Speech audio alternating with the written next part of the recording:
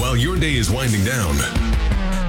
They're just getting started. This is South Coast Tonight with Chris McCarthy and Marcus Farrow. They've got you covered on all the news of the day, from local issues to politics on both sides of the aisle. This is the place where the movers and shakers come to be heard, to listen, and where they're held accountable. This is South Coast Tonight on WBSM.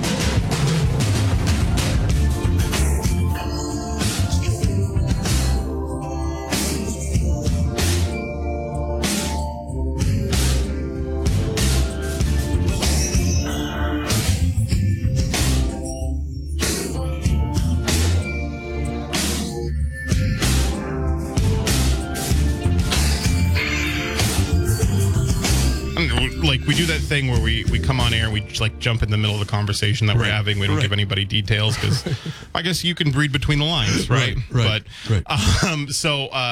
welcome to South Coast Tonight, third and final hour of the evening. I'm Marcus Farrow. He's Chris McCarthy.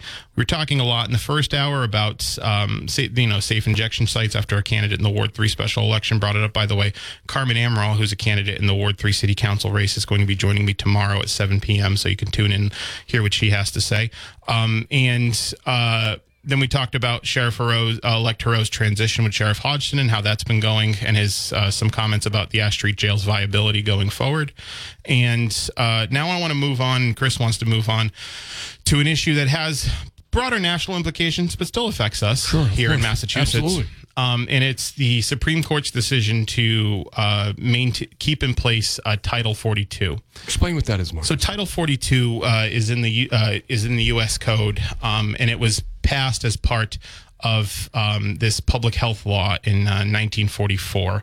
And essentially, what it's been used for, and it was invoked during the Trump administration in 2020 at the height of the COVID-19 pandemic, to under the putting forward the argument that it is in the best interest of public health to turn away people who have been who have been entering the United States outside of legal ports of entry, and also turning away people who are seeking asylum in general. So people who are seeking asylum could just be turned away. There have been 2.5 million, I think, estimated rejections in total as a result of Title 42. Now, I think we might see differently on this issue, but I think we both agree that the public health perspective on this is largely a guy's. I would say so, because while it was an issue under Trump, they're telling us it's not an issue. Well, because other countries because other countries were actually doing the same thing, right?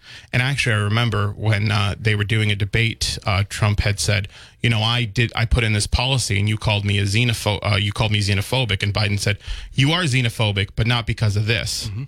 And Biden kept in this policy for the first 2 years of his term, right? And still actually didn't even really turn it. He did not lift it. Right. It was a court that said this can't continue anymore. And now another court, the Supreme Court, right? The Supreme Court said actually it has to. Right. Here's what's just before we get into the reasonings, the legitimacy or the purpose of the law and whether or not that's something that's worth following.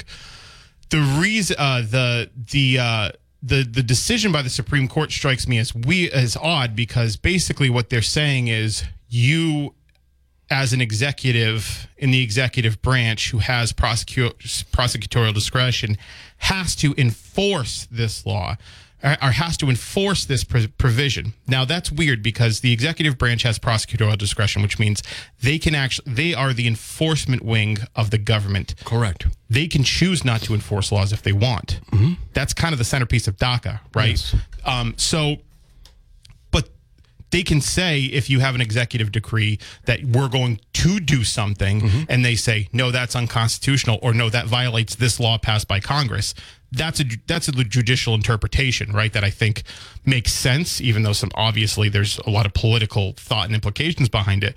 But to say you have to enforce this law feels to me like a violation of the system of checks and balances that are supposed to be in place, and that this 9-person court that's supposed to make independent judicial review is acting as sort of this elder council that has carte blanche over all the laws and even the enforcement mechanisms of every public institution in the country. And Marcus, to your point, what can they do if the executive branch ignores them?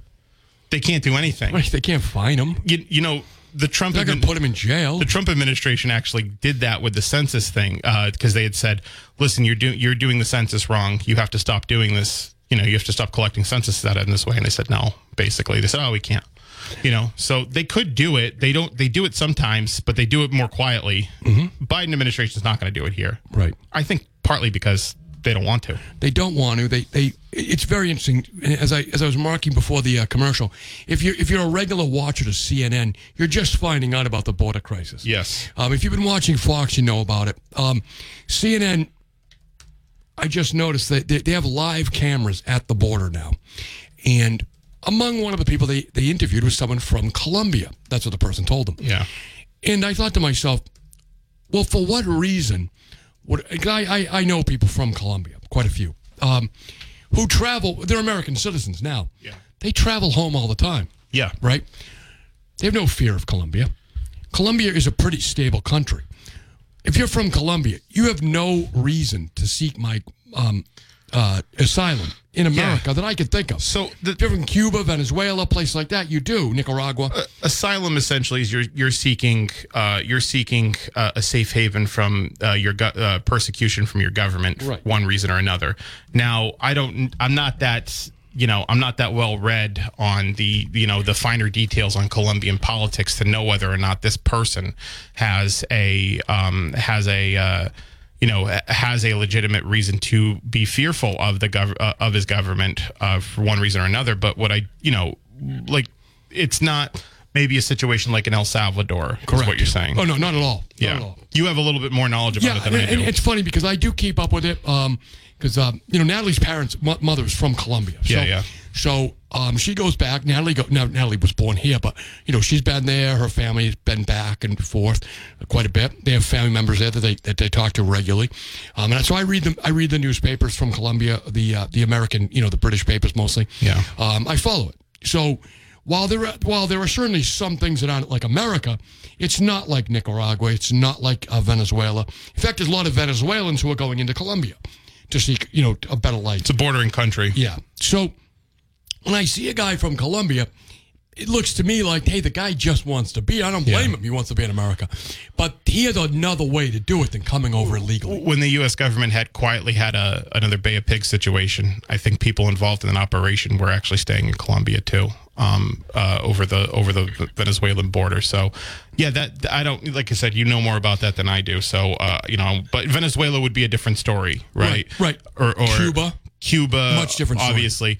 What was interesting? It's a little bit of a sidetrack, but my Saturday traditions now have been watching political documentaries. Okay. I watched one on the Florida recount in 2000, and it traces back. It's called I think it's called 537 votes. Okay. Which is the difference between Bush and Gore in the supposedly in the 2000 election, and so is it an election denier documentary?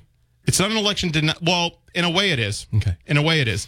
But what they say is, because they're talking... I just don't want you to get in trouble. They're talking about... Because Clinton won Florida, right? Twice, I believe. Clinton won Florida. I believe he did. Yeah.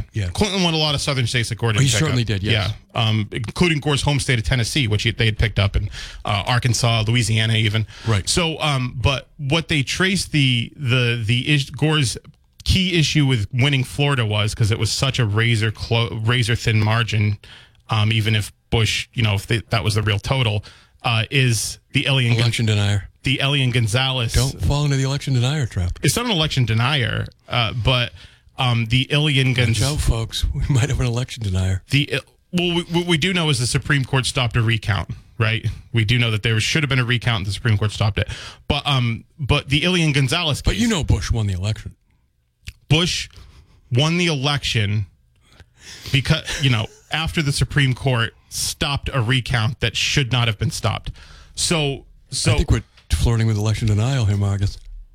like I said, I think it's a little bit different. Donald Trump needs your phone number. I think it's a little bit different than losing an election by 10 million votes in a few states and then saying every vote against me was a dead person. But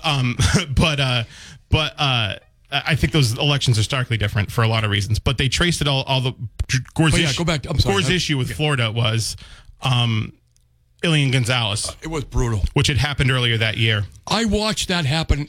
I mean, that was unbelievable. Yeah. Janet Reno crashed. She sent the police into the house. There's a picture. There's that image of the child with the cop with the machine gun. Oh my God! So it was terrible. It was the year 2000. So I was 11 years old at the time. I vividly remember the Elian Gonzalez situation. It was everywhere. And the reason why it was such a big issue, because I think most people agree, if there's a father and there's a child, and the child is not with their father, the child should be with their father, even though he's in Cuba. Right. The mother died. The kid's alive. Trying to escape Cuba. Yeah, and the father's alive. The kid's now, I think, a pretty firm Castro loyalist, actually. Well, it's a good decision when you get to back to the prison to go along with the warden. So anyway, they traced that back to the issues going on there, the county, because they have county mayors. Alex Pineda, who's the county mayor of Miami-Dade County, not backing Gore because he was a Cuban American. He was worried about how people would feel about him with the Elian Gonzalez thing because Cuba was such the Cuban Americans were obviously such an important voting bloc, and at the time they were firmly anti-Castro, and politically probably more purple than red or blue. And what they were saying is that situation with the Cuban, Elian Gonzalez, who was I guess essentially a Cuban asylee of some sorts, getting sent back to Cuba with his dad was what, and Pineda's then waffling on his support of Gore was essentially what cost him that election. I mean, aside from all the other stuff, that in and of itself, because it was such a politically charged issue, cost him the election. Because we were talking about Cuba and how, one of the reasons why people coming from Cuba get a lot more deference is because Cuban Americans in Florida are a very important voting bloc. Well, also the policy for decades now has been wet foot policy. That you get off a boat, a raft, whatever, and you put your foot on the land in America, you are qualified for asylum if you're from Cuba. Yes. It's the only country that has that. Yes. Right. So they did. I thought that for a time they had that with Venezuela. We for may similar have it reasons. Venezuela. We may have I it think now. they might have. But I'm not sure. It's a more recent policy with Venezuela. Yeah. But the Cuban goes back to the Kennedy administration. Mm-hmm. Right. So you have that going on, and so Elian Gonzalez, the son, qualified under that program. He had he qualified for refugee status. However, it's just. But his mother died. He's an unaccompanied minor. Exactly. His mother had brought him over, but she died in transition. He's the only person that lived from that. Exactly. And so there was like a lot of in the community. And what was interesting about it actually is the Cuban talk radio community. It was really what they said was heralded as, the mouthpiece for a lot of the discussions that were happening on this, and that they were beating the drum for Elian Gonzalez to stay here because there's a lot of Cuban Americans, again, that felt strongly about it. Life in Cuba is horrible. Life in Castro's Cuba is a disaster. I have a family member, a real family member, married into my family, whose family escaped Castro's Cuba. He comes here every year for the summer. Yeah. I see him all the time, my cousin George. They lost everything. Yeah. When the communists took over, everything was taken. Right. I mean, he's very, very successful living in America, very successful in the banking industry. Cuba is a disaster. It's an absolute hellhole to live in. That's why people die, including Elian Gonzalez's mother, trying to get out of there. Right. I mean, that's the only place, since the Berlin Wall came down, they used to kill people trying to get out of East Germany, trying to get to West Germany, right? People get shot at the wall. That was a big thing. Yeah. It's not as dramatic now because there's no wall. But Castro's Cuba and now the continuing Castro family control is an absolute hellhole. That's why people die trying to get out of there.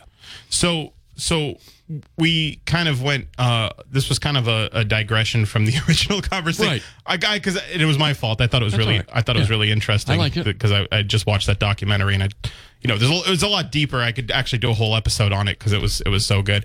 But anyway, so this Title 42, it is. We're both in agreement. Whether or not you think asylum seekers should come here or not, I happen to think they should, and I've already talked about this, and you don't agree that a lot of legitimate asylum seekers. Yeah. Even some of the reasons that people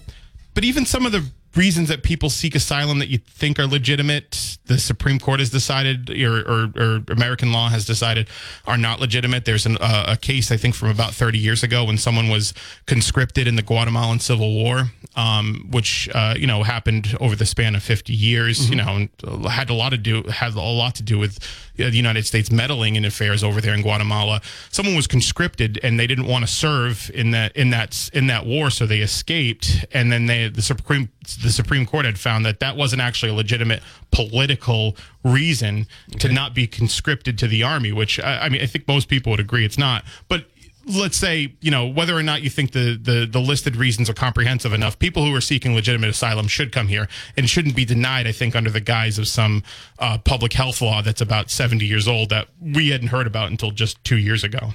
Yeah. So I would say this, Marcus, that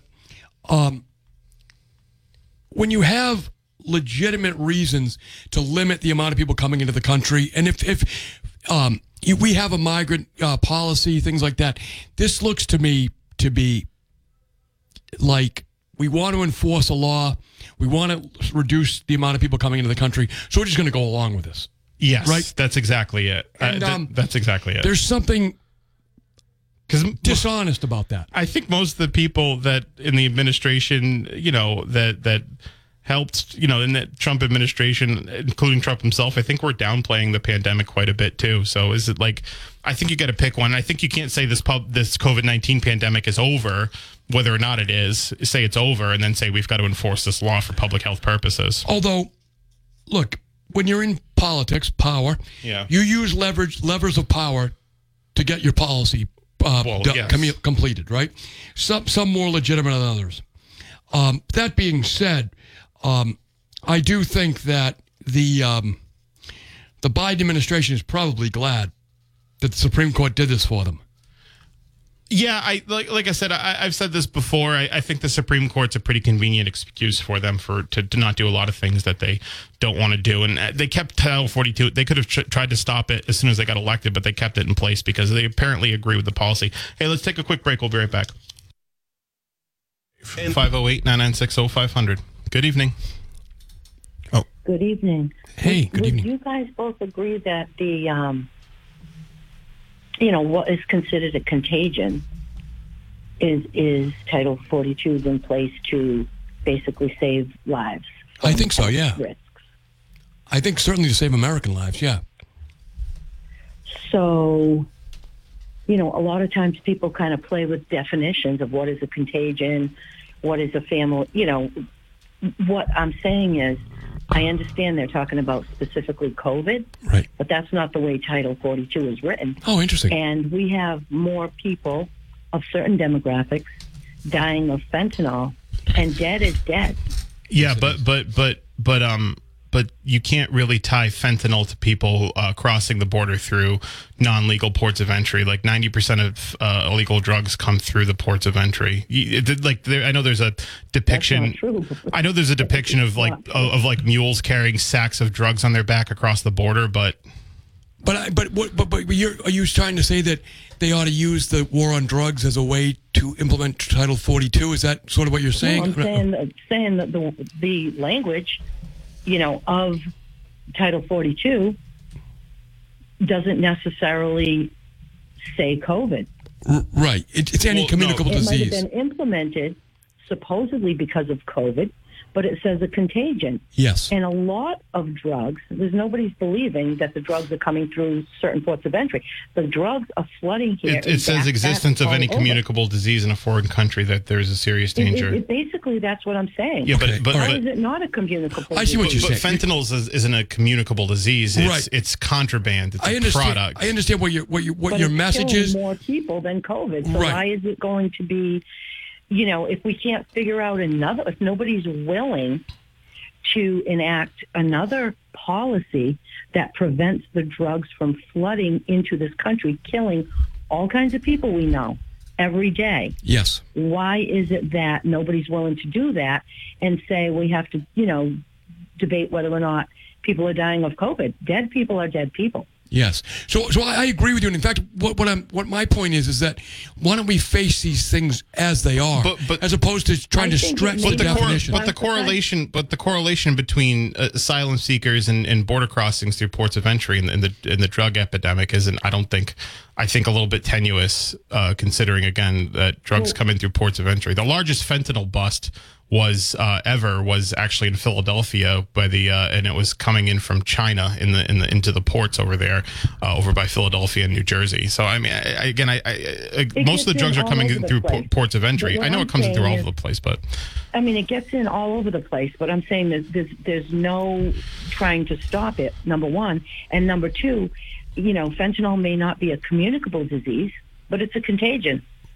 by definition. Basically, I think it is. And nobody's talking about it. And also, I happen to know a lot of people with COVID right now. I think a contagion is something that you catch unwillingly. Yeah. I mean, fentanyl is something that people do willingly. A contagion has a medical definition. Fentanyl is contraband that you use. I mean, that's something there are that people who are getting poisoned by it. There's a lot of people that have died of fentanyl that have not tried to ingest fentanyl. A lot of babies, children, cops, first responders. There are people that are getting, collateral damage. So I can agree with you, but I do have to disagree with the. No, I think it's a stretch. I think it's playing fast and loose with the definitions of the words communicable disease and contagion. Listen, honestly, we don't even know what a woman is. We're allowed. No, now we to do use, know what a woman is. We're not allowed to say what a woman is. I think we are playing fast and loose with a lot of definitions now, and I think this is a contagion. That's what I'm going with. Have a good night. Thank you. You as well. Thank you. I mean, I understand she's trying to get another reason on the table, and I don't disagree with her, but I think she's wrong about the definition of contagion. Obviously, yeah. Again, you're playing fast and loose with the definitions of words. There's legal definitions of words. I do think that one of the things we're learning about this fentanyl issue is there are people dying from it from unintentional ingestion. They don't know. They're not trying to use fentanyl. They're using other stuff. They're using what they think is cocaine. Yeah. Because the touching thing has been, I think, I don't think the touching thing is real. That's been broadly debunked. I don't think it's real. But if you're saying like someone's trying to use a particular substance and they're finding fentanyl, it's a poison. That can happen. Yes. That can happen. That has happened. That's happened with different other illicit drugs being put into other things. I agree, but a lot of that too, I think there's a lot of fentanyl is a very serious drug, and I know that as a criminal defense attorney, I've seen it. I've seen how serious it can be. But there's a lot of moral panic around fentanyl too that creates a lot of extrapolations, like people that touch it just automatically die. And but there are people dying literally every day from it. Oh, there are. You know for sure, I mean? Absolutely. And it is amazing how many people have died. And it is being manufactured in China, and it is being shipped over here. And it is coming through the southern border. It is. It is. As it's one of the coming. ways. One of the ways. It's coming through different ports. Right. But it is a Chinese product that is killing hundreds of thousands of Americans. And it also has been used for medical purposes. I get it. I've gotten it numerous times when I was in the hospital. Exactly. Times I knew about because I was conscious. In fact, the last surgery I had, they used it. Yeah. They told me ahead of time, the anesthesiologist, we're going to give you a little fentanyl. And then I said, well, that's fine. I mean, and she said, well, some people panic about it. I said, well, I trust that that you know what you're doing. So there's I hate bringing the show up because it's such a constant, and I don't think it's that good. But The Office. Yeah. So there's an episode of The Office, and it was something because now it's syndicated, it's on all the time, and I just happened to be watching an old episode, the one where Meredith gets hit by Michael in the car. Yes. And Creed Bratton asks Meredith what painkiller she's getting, and he lists a bunch of them, and fentanyl's just kind of thrown in the middle of that. That episode was in like 2007. It was like 15 years ago. I'm like, that's interesting. Dilaudid. He does list them all off. It's hilarious. It is funny, but it's a. In fact, he does it just so to display he has an outwardly sized knowledge. Yes. Of all the painkillers offered. Yeah, yes. and the thing is with fentanyl is that the reason it's had such broad applicability now is because they found it's a stronger kick, and they can people can cut the product for a stronger kick. And it's synthetically manufactured. Yeah, and it's synthetically manufactured. It doesn't come from opioids. It's synthetically manufactured. You don't have to farm it. Right. Yeah. Right. And it's coming here from both China and South Africa is the other place that is making it. India, they basically shut it down. Which, again, back in the 70s and 80s, most of the Quaaludes in America came from India. There's a very interesting Frontline documentary, PBS, on how they did it. The American government basically went to the Indian government and made them shut down all the Quaalude production. Right. It was the end of it. Yeah. Which is what they're trying to do in China, but China's not playing along. Right. China is very happy to poison America. It's part of their giant United Front program against America. So, yes, we're kind of digressing again. I think from the Title 42. From Title 42. I mean, again, this is why it's a good discussion. It has a lot of broad implications about immigration policy. But what I think about Title 42 is also it's kind of used as this way to go around legislative action as well. I mean, That's what executive orders do. That's kind of the power of being the executive branch. But like these, if you're an asylee, even if you cross legal ports of entry, there is U.S. code that says you're entitled to hearings and all of that. But this Title 42 says it's not a deportation; it's a quote unquote expulsion. Okay. So you get around all of the due process that is afforded to asylum seekers. Right. So instead of people that really may want to change the law around how you can seek asylum, they're using this, I think, fairly obscure passage in a 70-year-old or 80-year-old law to say, well, it's a public health issue and we're just going to kick you out and not give you that due process because you're going to make you might make somebody sick. Right. So, this again I think goes back to, and we talk about this, congressional inaction. Even remember when Bill Keating came on, our friend, and he's a great guest and a great congressman. But when he came on, he said he had just had dinner with two senators, right? Chris Coons and Mark Warner. Yes. He said, we've got to get to the bottom of it. We know we've got to do something about immigration. Right. And I was like, well, and again, Bill Keating is one of the more moderate Democrats in the Northeast on immigration, illegal immigration. And again, there's a big distinction between immigration and illegal immigration. Yeah. I mean, look, I wouldn't say maybe it was most of the doctors that I encountered were foreign born. Yeah. Okay. Both here at St. Luke's and at Mass General. Because we have a shortage. Right. Yeah. We have a shortage of doctors. So those people did not come illegally into the country, or they would not be working as doctors. You can't work in this country in a qualified profession like being a doctor if you came here illegally. Maybe under DACA. But I'm safe to say most people. Right, okay, sure. That's not the case. Yeah. That they came legally into the country. We need legal immigration, and we need lots of it. Yeah, right? yeah. We need lots of it. That is distinct from illegal immigration. Right. Because if you come here illegally, there's all kinds of restrictions on what you can do in the country and whether you can ever become a legal immigrant. Well, it is in nobody's interest to come here illegally. It really isn't. Well, if they want to have a better life in the long term. I mean, I think a lot of that might depend on where you're coming from, and maybe even hiding in sort of the shadows of citizenship might be better than maybe living in El Salvador, or Nicaragua, or Guatemala, right? But yeah, I think a lot of that has to do again with how we probably have to fix the immigration laws, because if you were to, like, if let's say you're seeking political asylum or whatever, and then that's not illegal. Yeah, but now it is, apparently. Now you're getting kicked out. But let's say you come back in, and because you can't seek asylum, right? If you are found here and if you enter the country illegally or not through a port of entry, you now have to leave for 3 years. Yep. And you have to go back to that country that you just left for 3 years. And if you do it again, then you have to leave for 10 years. Right. That was part of that IRA law in 1996. That probably needs to be amended, because I think that draconian measure has done more to increase illegal immigration than to slow it. Well, at least has to be made clear on the other side of the border that it's not, you're not going to, that you really could be hemming yourself up for decades. Right. By coming illegally. I think if most people understood the law, they wouldn't come here, because they'd go, I'd rather wait than really get in a situation. Again, I think a lot of that depends. 508-996-0500. Good evening. Hey, gentlemen. Yes. Question for you. Did Trump's skyscraper in New York City get raided the other night? I don't know. And that was fake on the internet. There's something popped up where it said Trump Tower was raided in New York City. No. We would have known. I mean, I generally follow the news, so I haven't seen anything about that. I mean, on my phone, I get app notifications from WBSM, from the Boston Globe, from the New York Times. I do too. Like, I get them including some of the foreign WPRI. papers. That would have come up at some point. And I read I look at the Drudge Report every morning, and he's pretty much on the Trump stuff.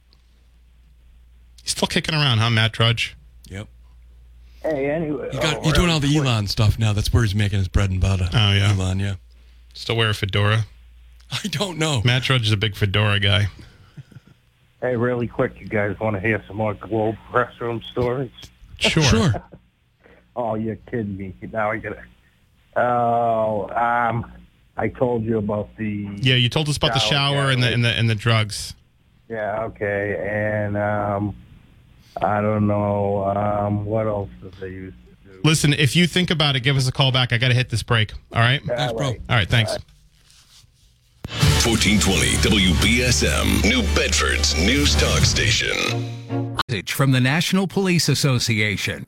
It used to be that any able-bodied person would offer to assist a police officer in danger. Now, passers-by are more likely to take a video. There's a better use for your phone when an officer's in trouble. Call 911. Tell the operator where you are and what you see. Then, start your video to provide evidence later. To learn more about how you can assist law enforcement, visit nationalpolice.org. That's nationalpolice.org. Hello, I'm Jose Hernandez, and I have been using a wheelchair since my accident in 1995. I guess if I had one message for the general public, it would be that I appreciate your help. But please, ask first. I know you mean well, but I've actually got everything under control. And if I don't, I'll ask for assistance. People with disabilities just want the same respect and consideration as everyone else. This is a message from United Spinal Association. Download our disability etiquette booklet at unitedspinal.org. Take South Coast Tonight with you wherever you go. Stream Chris and Marcus on the WBSM app or get their podcast on the app at WBSM.com. Now, back to South Coast Tonight. Welcome back. Let's go to the phones. Good evening. Good evening, gentlemen. How are you my doing? friend. Good. How's it going? Oh, okay. Could I take you away from Title 42 and bring you back to something I've been pushing and hope that you guys can make a New Year's resolution to do this? Okay. And that is pursue the Boston market and get somebody from PBS up there or 5 or something to call into the show and relate. We'll do that. Yeah, you know, I know you and I, Marcus, talked about it before, and you said, well, that might be with competitors. Well, I can't have people on that are direct competitors. I look at it as being collegial, you know. If you could find somebody up there like you have Ted Deasy and Tim White, right? Because that's where the power is. It's up there politically, and I think even if you could get, since you got Taylor Commuer up there, maybe some connection that maybe talking politically would do a segment on what you guys are doing down here with Adam Riley. I know Taylor goes on Barry's every I think Wednesday. Right. Yeah, I understand that, but you have somebody in that area.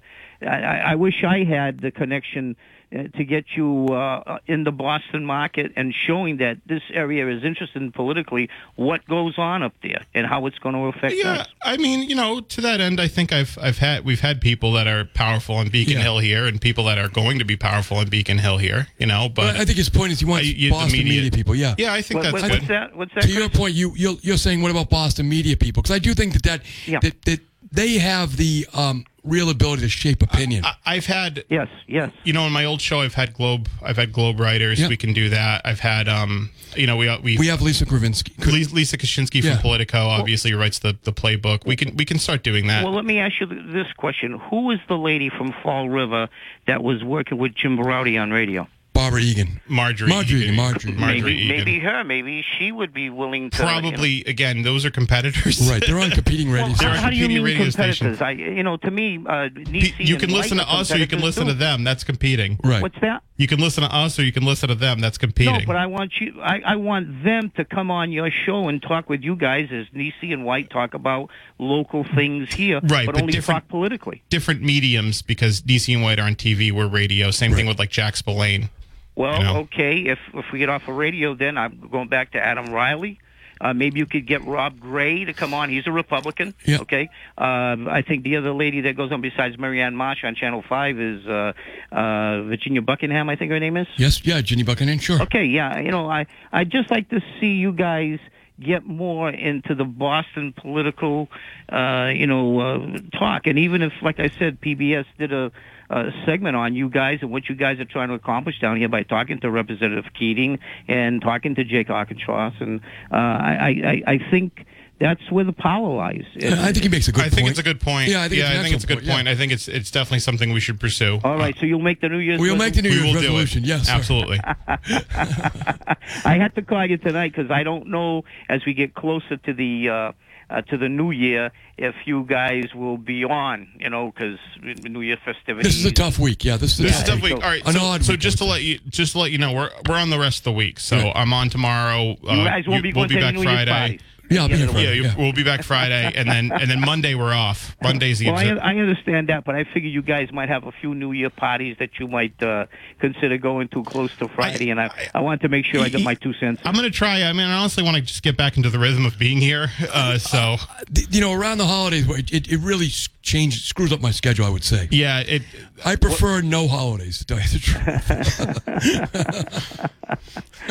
Well, all right. As long as you stay true to the resolution and we shall. We will. Try to make some inroads up there, then I'll feel I've been fulfilled. Well, my belief is this: when a regular listener to us gives us their opinion, you're speaking for a lot of the members of the audience. I do believe that. I would hope I would do it, although I don't think I know all the members of the audience. No, but your opinion as a member of the audience, when you say it, you are saying it for a lot of people. So I do take it very seriously. Well, I think ultimately, all of you that work on the radio, the show is about the audience. Correct. Yes. I know you guys are sort of like the catalyst that gets the audience going and gets people calling in.